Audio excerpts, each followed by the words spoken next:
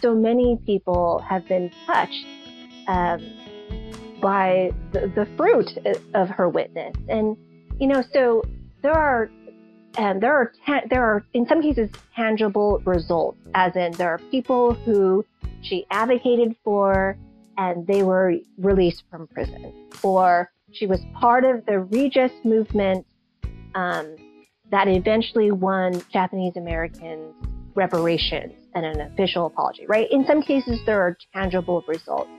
In other cases, the tangible results are maybe not the stuff that always makes it in the history books. It's the letters that she would stay up writing to people, right, to comfort them in prison. And she would send $5, $10, $20 to them just so they could buy something at the commissary, right, just to ease some of their suffering, right? Or she would visit people, right, who might be serving lifelong sentences. So this is an incredible witness.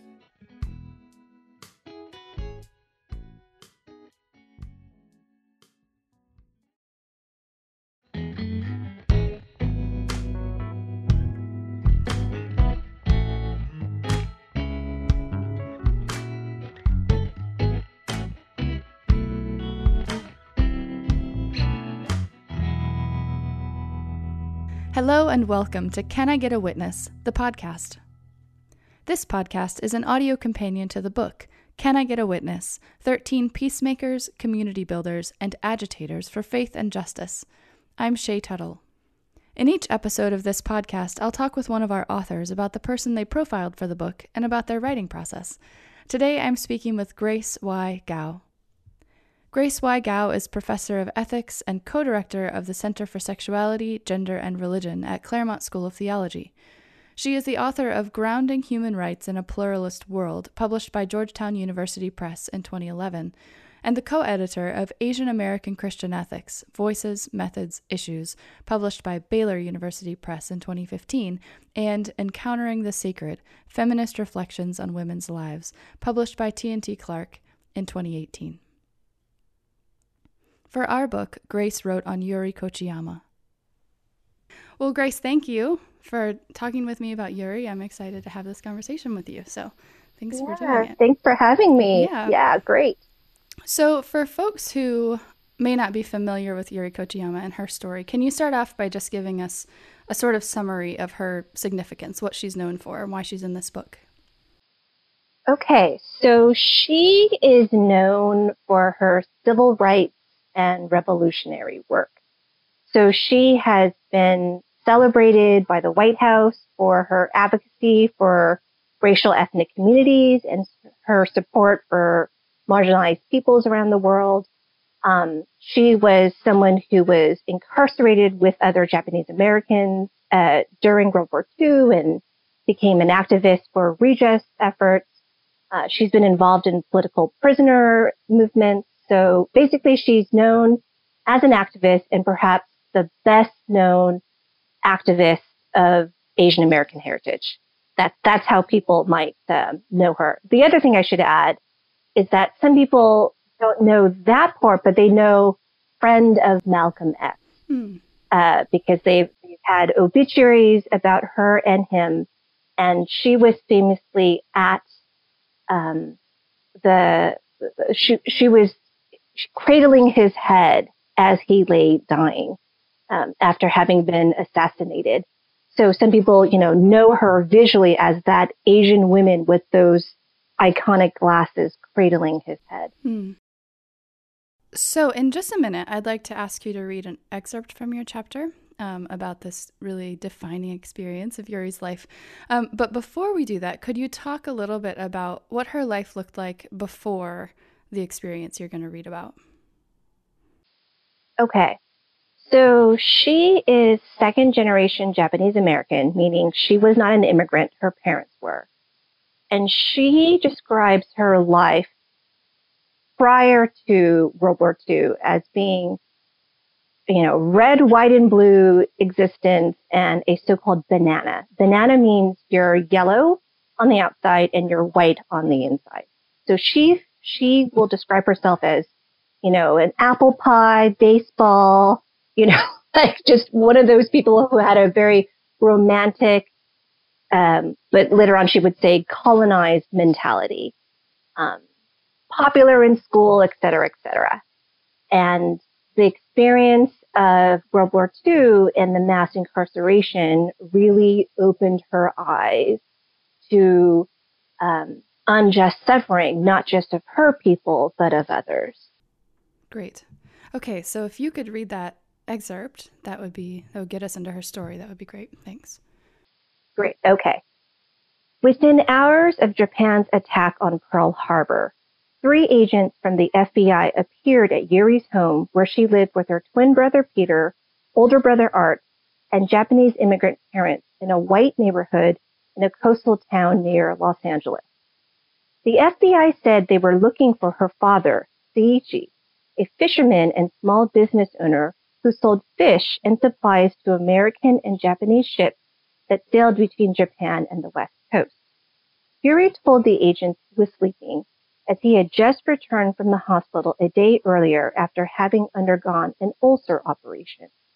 The FBI nevertheless brusquely rifled through the family's belongings, demanded that Seiichi get dressed in a bathrobe and slippers, and quickly whisked him away to an undisclosed location without even giving her a chance to say goodbye. What the Nakaharas didn't know was that Seiichi was one of more than 700 Japanese-American fishermen, business leaders, farmers, produce distributors, Shinto and Buddhist priests, Japanese language school teachers, and consular officials who were being detained on fears of possible espionage, all within 24 hours of the attack. Though the specific reasons for Seiichi's arrest were not then disclosed, a lawyer friend found out several days later that he had been taken to a federal penitentiary on neighboring Terminal Island. When Yuri's mother, Tsuyako, saw his health decline over a short period of time during her visits, he was diabetic, had respiratory problems, and was still recovering from surgery. She sent desperate telegrams to anyone who might possibly be in a position to intervene, pleading with them to attend to his urgent medical needs before turning to the matter of his arrest. Perhaps due to her persistent efforts, Seiichi was eventually transferred to a hospital several weeks later, though he was placed in a room full of recovering U.S. merchant marines with a sheet around his bed and a sign that read, "Prisoner of War." Yuri and her brother Peter were finally permitted to visit their father on January 13, 1942, after he had been moved to a private room for his safety. Seiichi seemed to them very weak, emaciated, and disoriented. He cowered when he saw Peter, who, as a new enlistee, had come proudly dressed in his army uniform and said in Japanese, "You are not my son. You came to interrogate me." Seiichi recognized Yuri, but worriedly asked her, "Who beat you up?" even though there was nothing about her to suggest a recent assault. The family saw him again in an even worse state a week later when he arrived home from the hospital in an ambulance. Yuri recalled, "He couldn't talk. He made only guttural sounds, and we didn't know if he could hear. We put our hands over his eyes to see if he could see. There was no way even to know if he could see. All he did was to make guttural sounds until he passed. By the next morning, at age 54, he was dead." Thank you. It's devastating just to sort of hear that story. So you write that it was a couple of months later when Yuri herself was also imprisoned. That's right. Can you talk a little bit about her experience of incarceration? It really comes through in your chapter that, of course, it's terrible because it's incarceration, and that there are some sort of surprises in that experience for her. Could you talk about that a little bit? Sure, yeah. So in the excerpt I just read, I mentioned that she lived in a white working class town. And because she was this red, white, and blue American, she didn't actually hang out with a lot of Japanese Americans, right? But of course, the experience of incarceration puts her with only people of her kind. So what she writes about in her own journals and diaries is that absolutely she saw the worst. She saw people go mentally insane. You know, she saw her brother's asthma being aggravated because, you know, their detention sites were really converted horse stalls and, you know, really bare bones type of living situation. So she saw the worst, but she felt like she also saw the best. She saw women coming together to create bathroom privacy curtains, right? Or, partitions, right? So families could have a little bit more privacy. She saw people try to beautify their ugly, barren places by planting gardens. So she saw the best and the worst, and she said she fell in love with her people in the camp. And as I write later on in the chapter, I explain how she really started to organize in the camps. She initiated this letter writing campaign to the soldiers serving outside of the camps. And that really gave her the skills to organize and mobilize people to a common cause after she emerged from it. Mm-hmm. Yeah, I guess it's hopeful, even though it's all such a terrible situation, to see how some of those things were so formative for her and for who she went on to be. There's something really neat about that. Yeah, that's right. That's right. So you mentioned that her father's arrest and his death, and then even her own incarceration, didn't sort of all by themselves make her into the activist that she would become. You say she had to be conscientized. What do you mean by that? Okay, so she got this glimmer of suffering, right, and unjust suffering in the camps, right, because it was one of those things where they were just told there's a presidential executive order saying if you're a Japanese heritage person, even if you're a native-born citizen, you have to be contained, right? So clearly she had this inkling that something's not right. But the vast, if you read accounts of how the Japanese American community transitioned post-camp, there was just this, there were large-scale feelings of silence and shame, right? That it's best not to talk about the experience, or let's just try to put it behind. So I'm sure that's a factor of that. Mm-hmm. And then her conscientization also happened with her living in parts of the South and seeing how African Americans were poorly treated, right? And then later on, she moves to New York, and she is now living in government subsidized apartments with a mostly Black and Puerto Rican neighbor base, right? And so she is living with them, experiencing life with them, and hearing more and more about their struggles. And so that all of these factors play into her sense that she had been seeing America, right, with these rose-colored glasses. Yeah.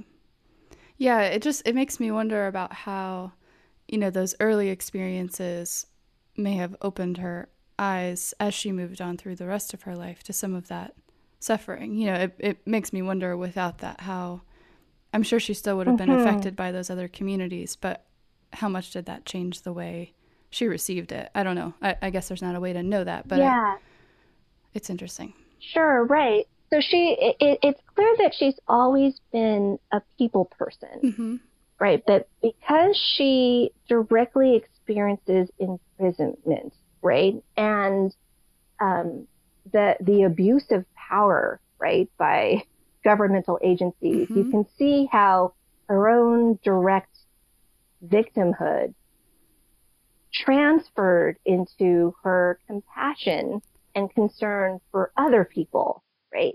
Yeah. And of course, this is, because this is a volume on radical Christians, right? I talk about in the chapter how this was also part of her teaching, right? That she was this faithful Presbyterian churchgoer, teaching Sunday school, and she was always taught to be of service to people in need. Mm-hmm. Yeah, that's perfect because that's my next question. You're right. Yeah, it's beautiful. You're right that Yuri is often remembered for her, her long career as an activist, and for her cross-racial solidarity work, which I think is really fascinating. But I think in your chapter, you're kind of saying you want to point out a couple of things that often get left out. And the first one that you mentioned is the role of religion in her life. So could you talk a little bit more about sort of how that functioned for her, why that mattered to her, and why you think that's important in order to be able to understand her activism, why an understanding of her faith is important for understanding her activism. Does that make sense? Yeah, absolutely. Okay. So one of the sources I draw upon is her biographer, Diane Fujino. Mm-hmm. She's written this book called Heartbeat of Struggle. And she ultimately offers a picture of Yuri's Christianity as a humanitarian one, right? That it was, and I think that's a fair characterization, mm-hmm. meaning Yuri's Christianity was not of the make converts or teach Christian doctrine mm-hmm. variety, right? She never had that view, even when she was trying to boost morale in the camp and leading Sunday school. So, for instance, that letter writing campaign started by her leading her junior high Sunday school girls, right, into an activity. Right? So that's point one, that the faith that she inherited and was raised in was always mission oriented, but again, not in that evangelical confess Jesus Christ as Lord and Savior kind of way, mm-hmm. right? And so insofar as that she always had this gospel, people would call it sacramental view of God or so, mm-hmm. then it's incorrect to think, as some people have said, that she lessened her Christian commitment the further along she grew in her political activism. Mm-hmm. So that's a common story, right? That Yuri was a faithful, church-attending, Sunday school teaching person, and then she became radicalized, right? Yeah. And then her religious commitments tapered off. That's a very common view, and I do understand how and why people hold it. But I say in my chapter, first of all, she never lost her commitment to the institutional church. Mm-hmm. So in fact, after her husband retired, she took several jobs, first at a Presbyterian church and then at a United Methodist church doing overseas relief work, right? So that's that thing. And then secondly, because her Christianity was always missions oriented and she was serving people throughout her life, I think she's been a Christian through and through. Mm-hmm. Now, here's the really interesting wrinkle. There was a period of time in the 1970s where she was a practicing Sunni Muslim. Mm. She visited an imam in prison. She got to know him through her, solidarity work with various Black national groups. Mm-hmm. And but the really interesting thing is, so she did the prayers, she covered her hair, she took instruction from this imam, but she also kept it hidden from her family members, right? So so the historians will say it's about a 4 or 5 year period, and there's not clean records about how and when she transitioned out of it. Mm-hmm. We just know it was about a 4 or 5 year period. So one might say, well, can you be both Christian and Muslim at the same time? I mean, that's a question for people who are interested in multiple religious mm-hmm. belonging, right? Yeah. But post that period in the 70s, it's in the 1980s, right, where she's going back to, well, the institutional church, right? Presbyterian and then Methodist, right? To work in various capacities. So no doubt she has a complicated history, right? But I argue, yes, she's a Christian through and through, and it's her Christianity that teaches her, right, to be of service to anyone in need. Yeah, yeah. Yeah, so then the sort of the other thing that you are making a point of saying in your chapter that you say maybe hasn't been identified in the other biographical narratives about her is that this issue that she was most passionate about was unjust imprisonment, which makes all the sense in the world given her experiences in young adulthood. Can you share an example or two or a story or two of the work that she did around the issue of unjust imprisonment? Yeah, sure. So I in my chapter I discuss three, right? But the most famous one is probably Mumia Abu Jamal. He is someone that the press has labeled, the most famous person, who used to be on death row. And what's interesting about Yuri is that her support for him predated his celebrity status, right? And she was responsible for she and another person were helpful in getting Asian Americans to rally behind his cause. And even in her old age, people talk about her always wearing her Save Mumia t-shirt and her walker, with like 10 stickers, Save Mumia. She would write underneath she would sign her Christmas cards, love Yuri, P.S. Save Mumia. And what's really neat about the story is that she had a personal relationship with him. She came to see him as a complex human being, as a father, as a thought leader, as someone who enjoyed the work of a playwright that she also enjoyed, as someone who learned how to I think read, I'm not sure about speak, a certain style or script of Japanese, so it's really, really fascinating. And when she passes, he gives a very, very loving tribute to her in his prison radio broadcast. He talks about an ancestor has passed. So he very much claimed her as one of the tribe as well. Yeah, that's great. So as I read through all of these chapters and have these conversations with the writers of the chapters, I often find myself asking some version of the question, what does this story or this trait of this person have to do with being a witness? This sort of overarching question in the book of can I get a witness and kind of what that means. So I'm thinking about Yuri and about this sort of, she has these experiences of trauma early in her adult life and how, as we were talking about, over time, they become a part of her work and her witness. It's sort of, trauma gets transformed into vocation in some kind of way.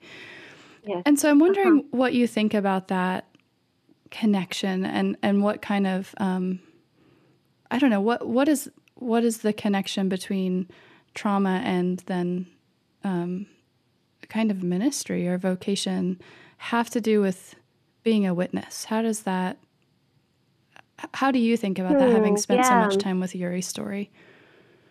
Yeah, it's a good question. I think no one would have begrudged her or any other Japanese American, so she sees the untimely death of her father, right? And she herself is incarcerated, and no one would begrudge the community, I think, if they emerged from the camps and then just simply wanted to recover their previous life to the best they could and tend to family and children. So Yuri had 6, right? So one can imagine you could just, try to put that behind you. But that's not the path she took. And I think I don't know enough about trauma to know why it just breaks some people and undoes them. Yeah. Or for others, it is as you said, it's the seed or the kernel that blossoms into this an incredible ministry or sense of vocation. So I think I don't know enough about why that is. I do know that there's been some speculation that she was one of a kind. So even before the camp, she was running a 3-ring circus. She was the first girl elected to student council in her high school. Again, this is an earlier time in U.S. history, right? Where minorities weren't always elected, right? Right. And so people talk about that she may have just been one of these manic people who just had so much energy. Yeah. She needed to channel it, right, in various ways.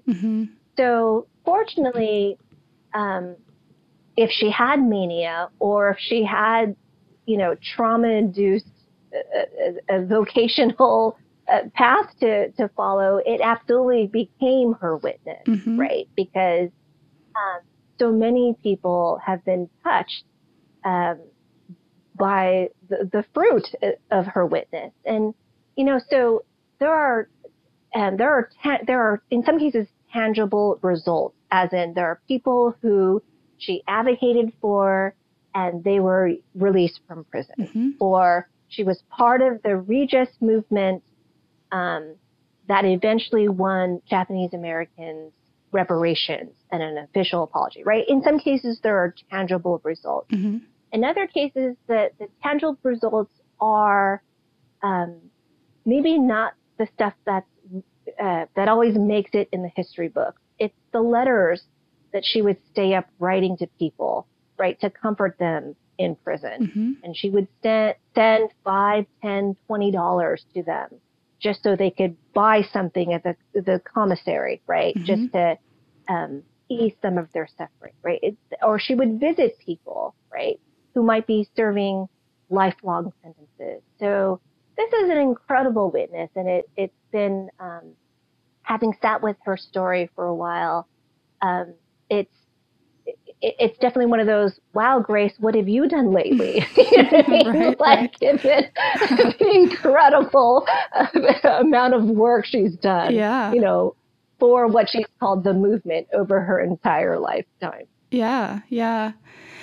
So I'm really curious about her own family life. You write sort of as, this brief, almost an aside, that they would house people in their home for weeks or months at a time. Her 6 kids had to double up or sleep on the floor. Sometimes they put a mattress in the bathtub, and that their house was referred to as Grand Central Station, right? These people are coming and going all the time. I'm curious about what that, just sort of what it's like to live with that. Do you know if her children have talked about that experience or what that was like? Yes, that's right. So her biographer, and she herself acknowledges that the costs were especially acute for the 3 younger ones.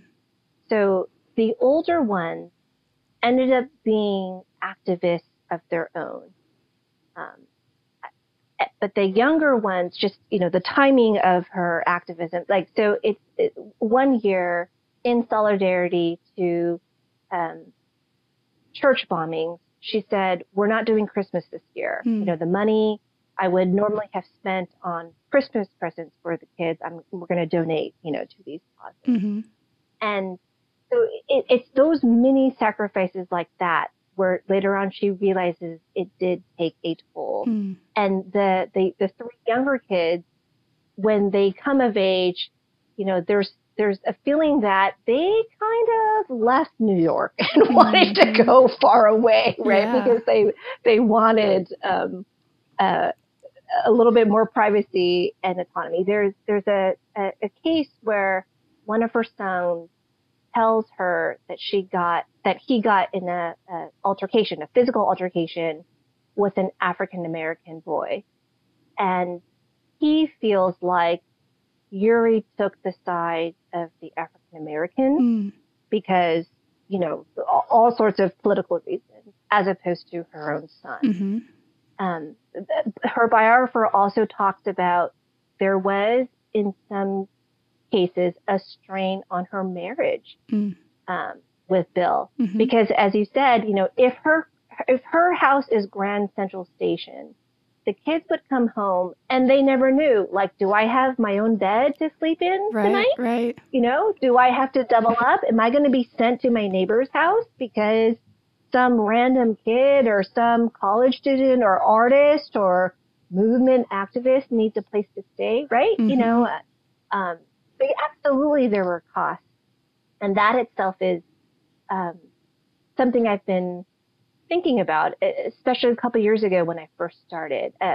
The thought is this: there are times where I wonder, to the extent that I am worried about those personal costs, am I holding her to a higher standard because she was a mother versus a father, right? We assume that male activists, of course, their activism comes at a cost to their family life. Sure. So I've wrestled with that, right? To what extent is the emphasis on the personal cost gendered?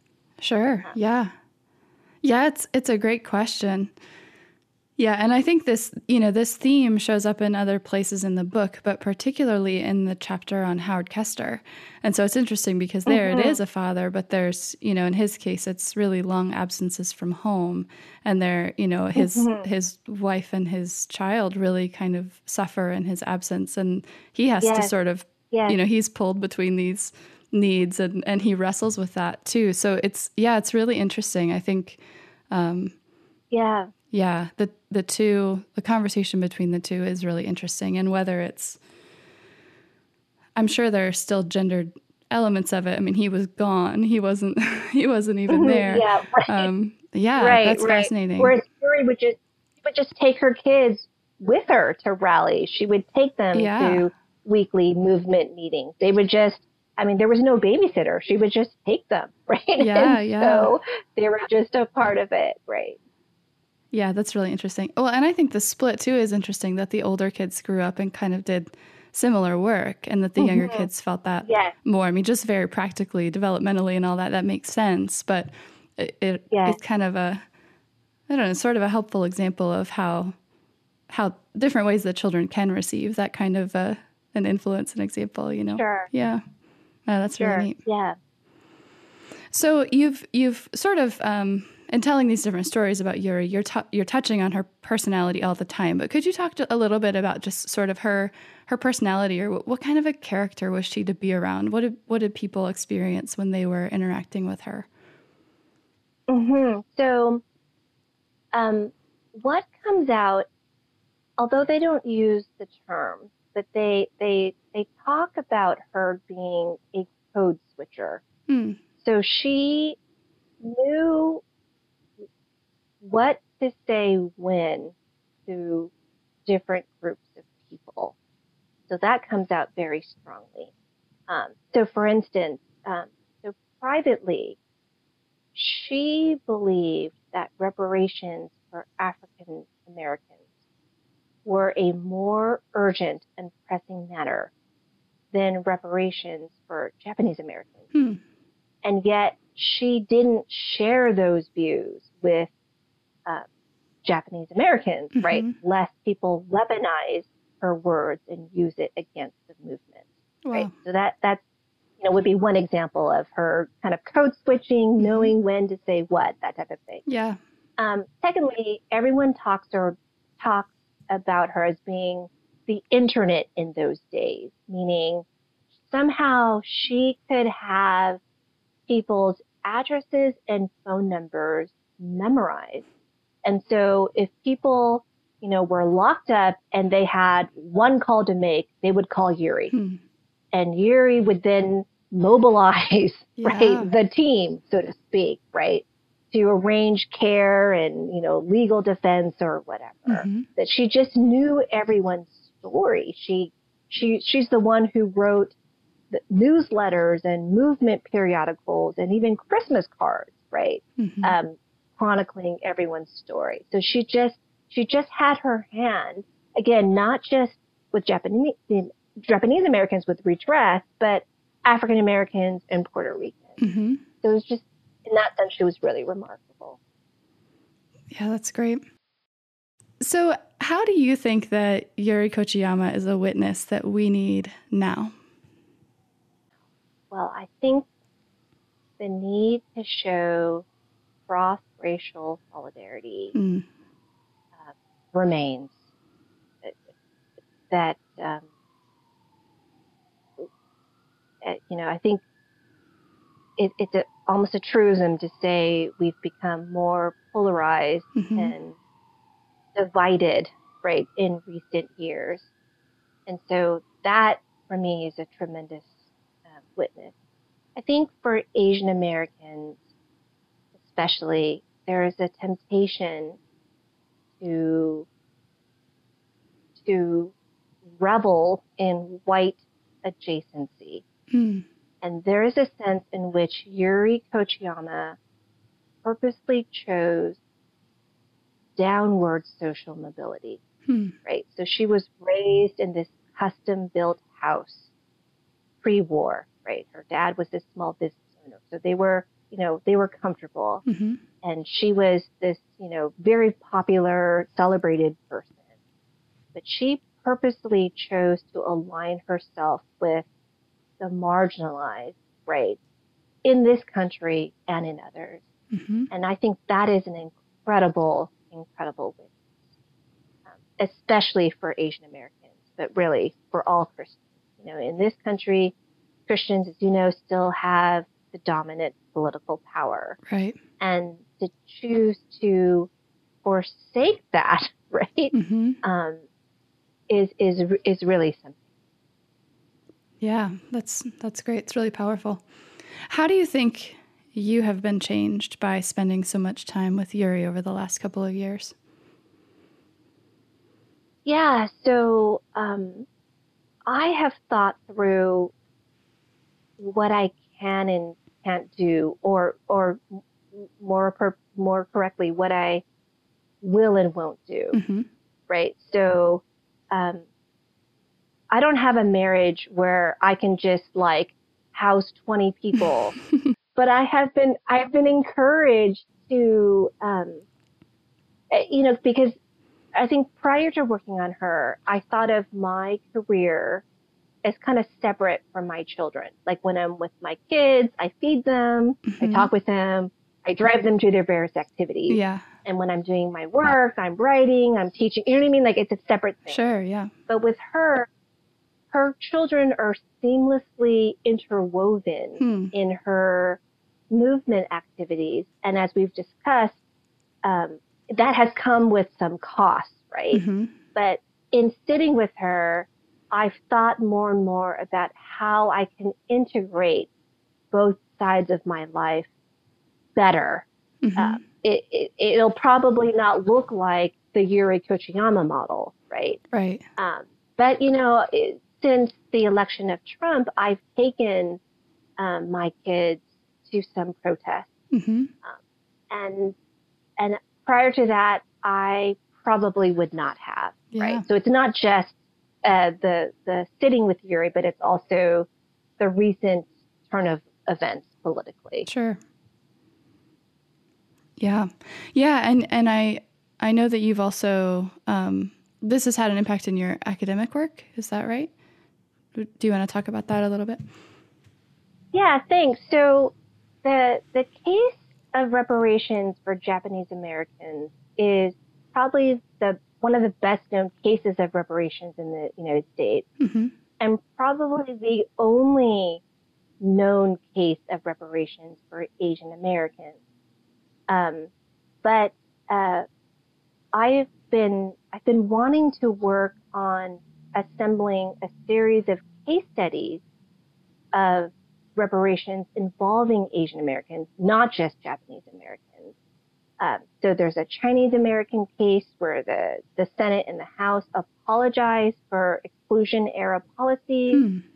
There's Filipino-American World War II veterans equity movement, given broken promises, during World War II. Mm-hmm. So some 250,000 Filipinos fought under the U.S. flag in the Pacific Theater, and were promised certain benefits and then were denied them. Oh, wow. There's the Japanese-American case, and then there's this, also this case in 1993 where the United Church of Christ formally apologized to Native Hawaiians for their complicity, right, in the illegal overthrow of the Kingdom of Hawaii in the 19th century. Wow. And what's really interesting is that the Asian American churches in the Hawaii Conference of the UCC initiated their own apology and reparations to Native Hawaiians.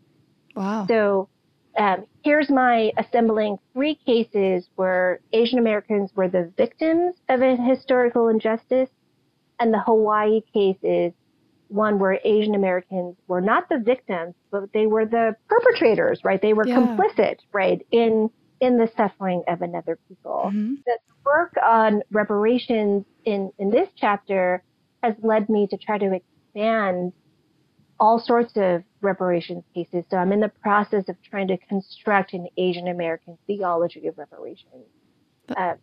Because basically I'm trying to say Asian Americans have something to say on the matter that can be context sensitive for our purposes, but also in the service of common good. Yeah, that's wonderful.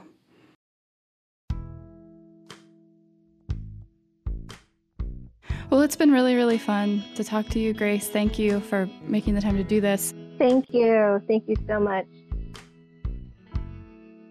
Can I Get a Witness? The podcast is a production of the Project on Lived Theology at the University of Virginia, a research initiative whose mission is to study the social consequences of theological ideas for the sake of a more just and compassionate world. To learn more about lived theology, visit livedtheology.org or find us on social media. This podcast is produced, edited, and engineered by Jessica Seibert, and written, edited, and hosted by me, Shay Tuttle. Original music is by Drew Wilson. Special thanks to Project Director Charles Marsh. The book, Can I Get a Witness? 13 Peacemakers, Community Builders, and Agitators for Faith and Justice, is edited by Charles Marsh, Shay Tuttle, and Daniel P. Rhodes. It's published by Eerdmans Publishing Company and is available now. Thank you for listening to Can I Get a Witness? The podcast.